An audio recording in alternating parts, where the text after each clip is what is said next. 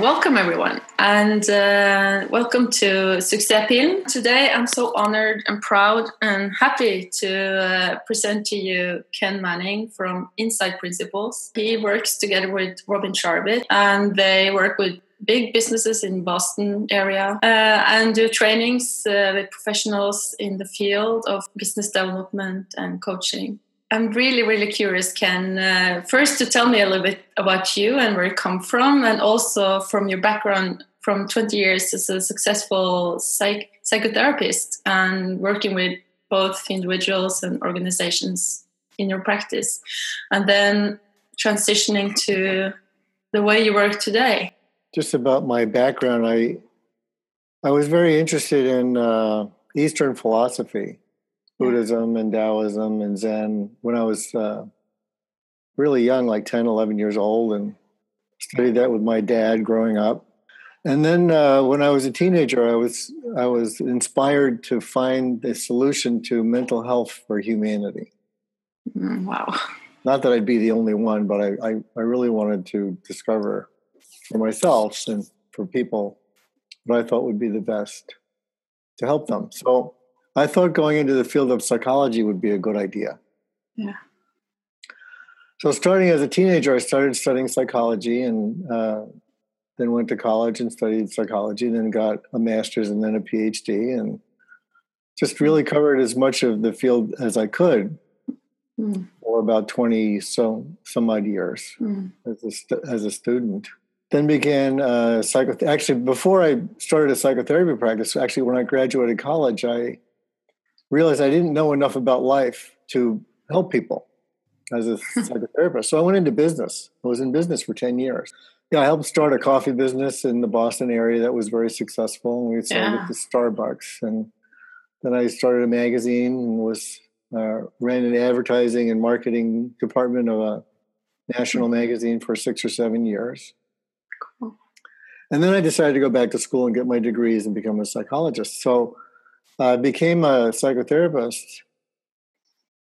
and I would not say I was very successful at the beginning. I'd say I got really mediocre results at best. I knew what good results were because I'd been successful in business for 10 years. But here I was being a psychotherapist and getting very mediocre results, and I got really depressed and decided to give up the field altogether and go back into business. So did you compare yourself with other psychologists that had more successful results? Or no, I just how did you know you were mediocre? Well, clients would come to me for years or months, and they weren't getting a whole lot better. Was that different for anyone else? No, I don't think so. A lot of my colleagues, we'd sit around and commiserate about how difficult the work was. And I didn't know anybody who was getting any better results. If I knew anybody getting any better results than I was, I would have gone and learned from them. But I learned from everybody I could learn from. And then my friend Paul, who was a psychologist, got happy. And it really pissed me off because he didn't want to sit around and commiserate with me anymore. I went to learn what he learned just so I could keep him as a friend. But what he learned were the principles that I teach now. Was it very often a quest for happiness that you were researching? I didn't realize that that's what I was looking for. I was just looking for what would help other people. Okay. And not realizing that I was unhappy myself. I was really doing it for myself. But I went to this program where I was learning what Sydney Banks had to teach, and I had a massive insight. And the insight was that everyone was fine. So who is Sydney Banks? Can you tell a bit more? Sydney Banks began sharing with the people in his life what he saw about how the mind works, and their lives got better. Okay. And the circles went out and out. And before he knew it, people were coming from all over the world to hear what he was teaching. And psychologists, went to hear Sid, saw that he was getting better results in 45 minutes than they were getting in years of therapy with their clients. Wow. So I came along soon after that and realized that everybody is actually fine. They're just overthinking things, and they don't realize it. And then I realized that nowhere in the field of psychology, and believe me, I covered the entire territory, is there an explanation of how thought works, how the mind actually works, how consciousness and thought together actually work. So I'd studied psychology for 23 years and never realized that that the essence of how the mind works is actually very simple. And you even have a PhD in psychology, right? I was a licensed psychologist for 15 years before I realized what thought is. Yeah. It's weird, isn't it? That's quite weird, yeah. So anyway, I began teaching what I saw to my clients. So instead of doing all these long, complicated psychotherapeutic processes and techniques and strategies, I just started teaching people about their mind and how it works and what thought is and how it works. And they would come back to me within a week or two and say, geez, Ken, that was really great. I really got it. Thanks. I don't need to see you anymore. That's bad for business, right? I killed my business. It was within a couple of months, I was out of clients. But I was getting really good results, which is what I was in the business for. So I was thrilled about that. I just wasn't thrilled about supporting my family. But then then my clients started sending me everybody they knew, regardless of whether they had problems or not. Okay. And I've been overwhelmed with business ever since, and that was 26 years ago. So I realized that people just really need to know how the mind works at a basic level where they can see the truth of it. And then, some range of people need a longer process to work a few things through. But for the most part, when people come to actually realize how the mind works, they're in pretty good shape. They start to see how to get out of their own way. Yeah. So what would your words be about how the mind works? Well, thought is the process by which the mind shapes what we're perceiving every moment. And then the mind and our consciousness take that shaping process and make it seem real to us. Mm-hmm. So this is the essence of the creative process. I mean, we imagine things all the time. So if I were to imagine, having a nice, dinner at a fancy restaurant, I'd start to salivate because the mind would start to produce the experience of actually being there and doing it, and the body then follows. Well, this is an example of thought shaping an experience, and the mind creating a realness with that imagining, and then the body following. But this is happening every single second of our lives, whether we're aware of it or not.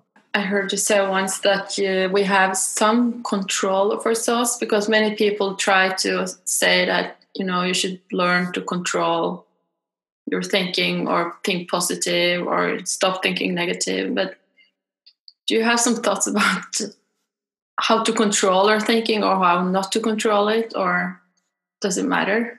For the ordinary person, I would say give it up. We don't control most of our thinking. We're in a river of thought, and we have a little bit of control. We have our hand on the rudder on the back of the boat, but we're not controlling the river by controlling the boat a little bit. So I have a little bit of control, so I'm able to focus on our conversation and put my logic together and express it cleanly, hopefully. So I have a little bit of control over my thinking, but most of the thinking that comes into our heads during the day, we don't have control over. So for people that mostly think negatively or are in fear or in stress, they should do nothing? No, there's definitely things to do, but trying to control your thinking is not the best strategy. I think if you study the spiritual scriptures and the literature particularly of India from thousands of years ago, there are strategies of approaching enlightenment where you end up being able to control your thinking. But it takes decades of practice, and you usually have to start at a very young age to be on that track. And so I don't recommend that for most Westerners. No, I think people in their busy lives today with families and work. No, it's not. It's time not to the time. But what happens with really good information about how the mind works is that you begin to wake up to the nature of the human experience that you're having in the moment. And there's a capacity in the human mind to wake up to the ongoing process that we are in the midst of. And the capacity to wake up is not in service of controlling our thinking. It's in service of not being at the effect of our thinking. So what would you say to someone in a meeting that's having a presentation maybe for the board or something a bit more with pressure? They feel the pressure and they're in the room with these people and it's about their turn and they can feel their stomach sort of turning a little. And how would that apply to that situation for those moments? Well, if a person had taken some time to reflect with good information on how the mind works with feelings and physical symptoms and complicated situations. In those moments of reflection, people could realize that feelings and mental habits are all produced by the mind in thought. And if you reflect and realize clearly enough, you sort of wake up to the fact that the human condition is one in which whatever thoughts you get caught up in will produce feelings and distractions for you. Now, if you see that clearly enough, it's sort of like taking the boat that you had on this river of thought and taking it over to the bank and getting out of the boat for a minute. So it's sort of like the mind has this capacity to step out of what it's thinking and observe the fact of thinking and the fact of this creative process that we're generating all the time. Yeah. And with enough reflection, you cultivate the awareness that you are both the capacity to imagine and being caught up in thought, and you are also the capacity to observe the process and not be caught up in your thinking. So if you had had enough time to reflect and realize that the human psychological experience is an ongoing creative process, you'll then have the grace and luck that if you're in this board meeting and you're about to give a presentation and you're starting to get sick to your stomach, it might occur to you, oh, I'm not sick to my stomach because I'm about to present in a board meeting. I'm sick to my stomach because I'm having thinking. Yeah. And that's the whole story. I'm having thinking. Oh, okay. Now, if you see that, the thinking that's causing you to be sick will fade away. And then you'll feel better and your head will clear and then you'll go and give your presentation. So in a way, you do nothing other than just realize what's the process of what's going on. If you have developed enough realization about how the human process really functions, then you're less liable to get caught up in where your mind can go when it's, going into unhappy places. Now, there's no cure for having bad mental habits except to not take them seriously and step out of them.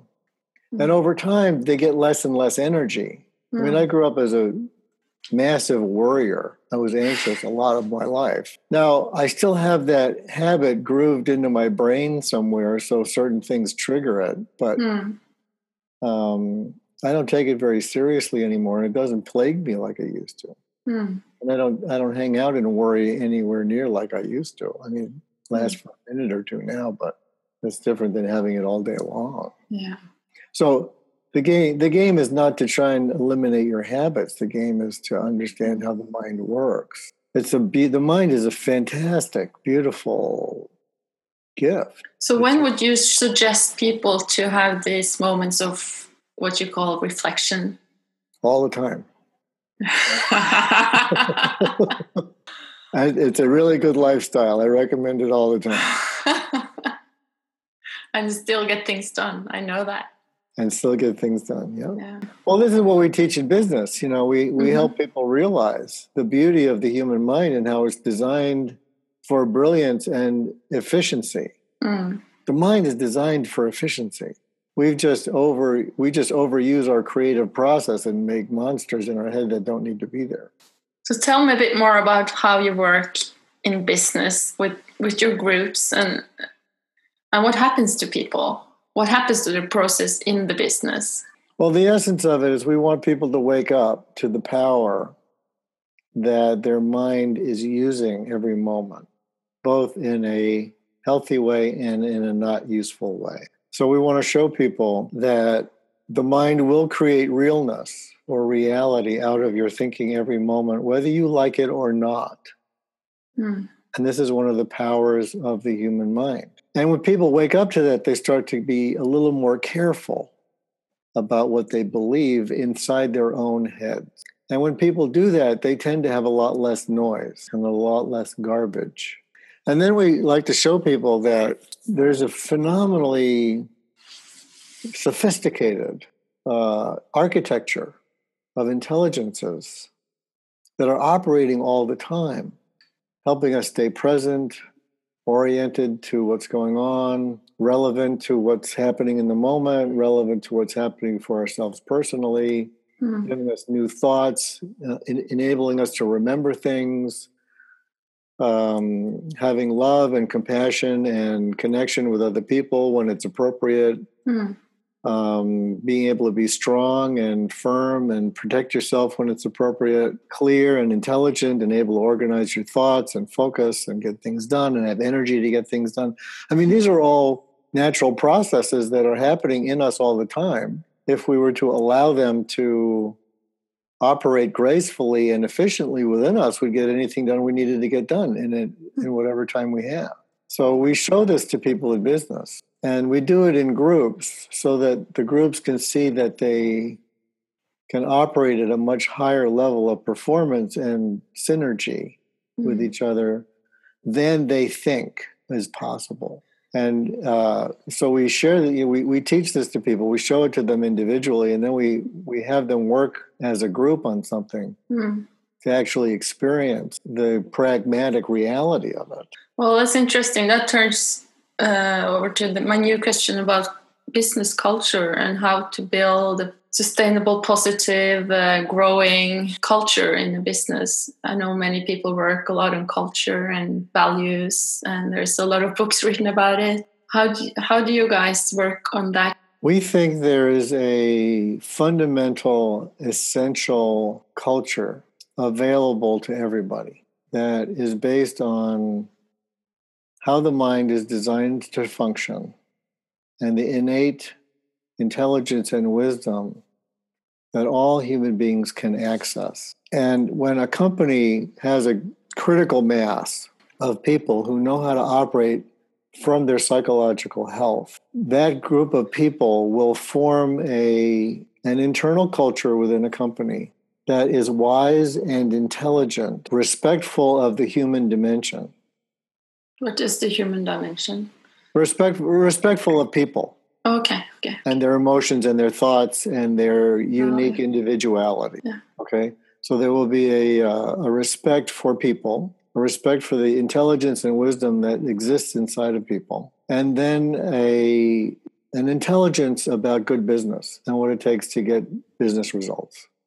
To us, that's the core of a healthy culture in any business. Then, depending on the purpose of the business or the vision of the business and the relationship of the business to society, or the larger culture within which the company exists, whether it's global or local, there'll be an enormous amount of diversity within the people and of styles, mental styles, personal styles, social styles, religious styles, cultural backgrounds, and it all makes for interesting and inclusive variety.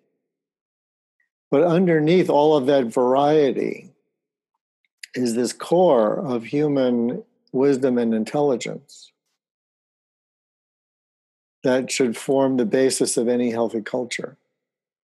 Now, some companies will focus on environmental issues. So they'll want to be, one of their values will be we're ecologically sound, or if the company exists in a conflictive culture, they'll say, human dignity is really important to us, or, and it's really valuable to name a number of values that people outwardly can rally around.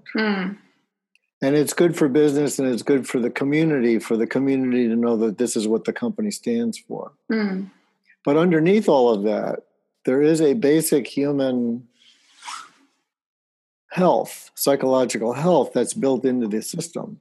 And whatever culture values the company wants to project to the environment, they will be better supported if there's an internal culture of psychological health and respect for the innate wisdom in everybody. Now, when we teach people about how the mind works, what I just said becomes obvious. Okay. So if you go into a big company, which we've gone into a number of big companies, we'll start sharing this with people. And what will happen is that the culture, which is the norms of behavior and the norms of values and the norms of the way people talk to each other, they all begin to be infused with a sense of innate wisdom and basic psychological health, where people respect each other, they're living in well-being inside themselves, and they're focused on getting the business done in a healthy and efficient way. Then everybody brings in their own cultures. There are Christian cultures, there are Muslim cultures, there are Jewish cultures, there's Norwegian, there's French, there's Italian. I mean, there's everything. Yeah. But everybody brings in their own unique things that give them joy and give them enthusiasm. Yeah. And those should not be suppressed or molded. I mean, everybody's going to bring the beauty of their own culture. But if it's done with a basis of psychological health and innate mental clarity, then everybody's differences become interesting and contributing to the... So in a way, it's super important that the leaders of a group and organizations have this understanding. Yeah, we like to start at the top. Exactly. It's really hard to do this with unhealthy leaders at the top. And you can see very clearly a change happening in the companies where you have been working with. It takes a little time. It takes a little time, but it's not as long as you might think it is. It's just so beautiful.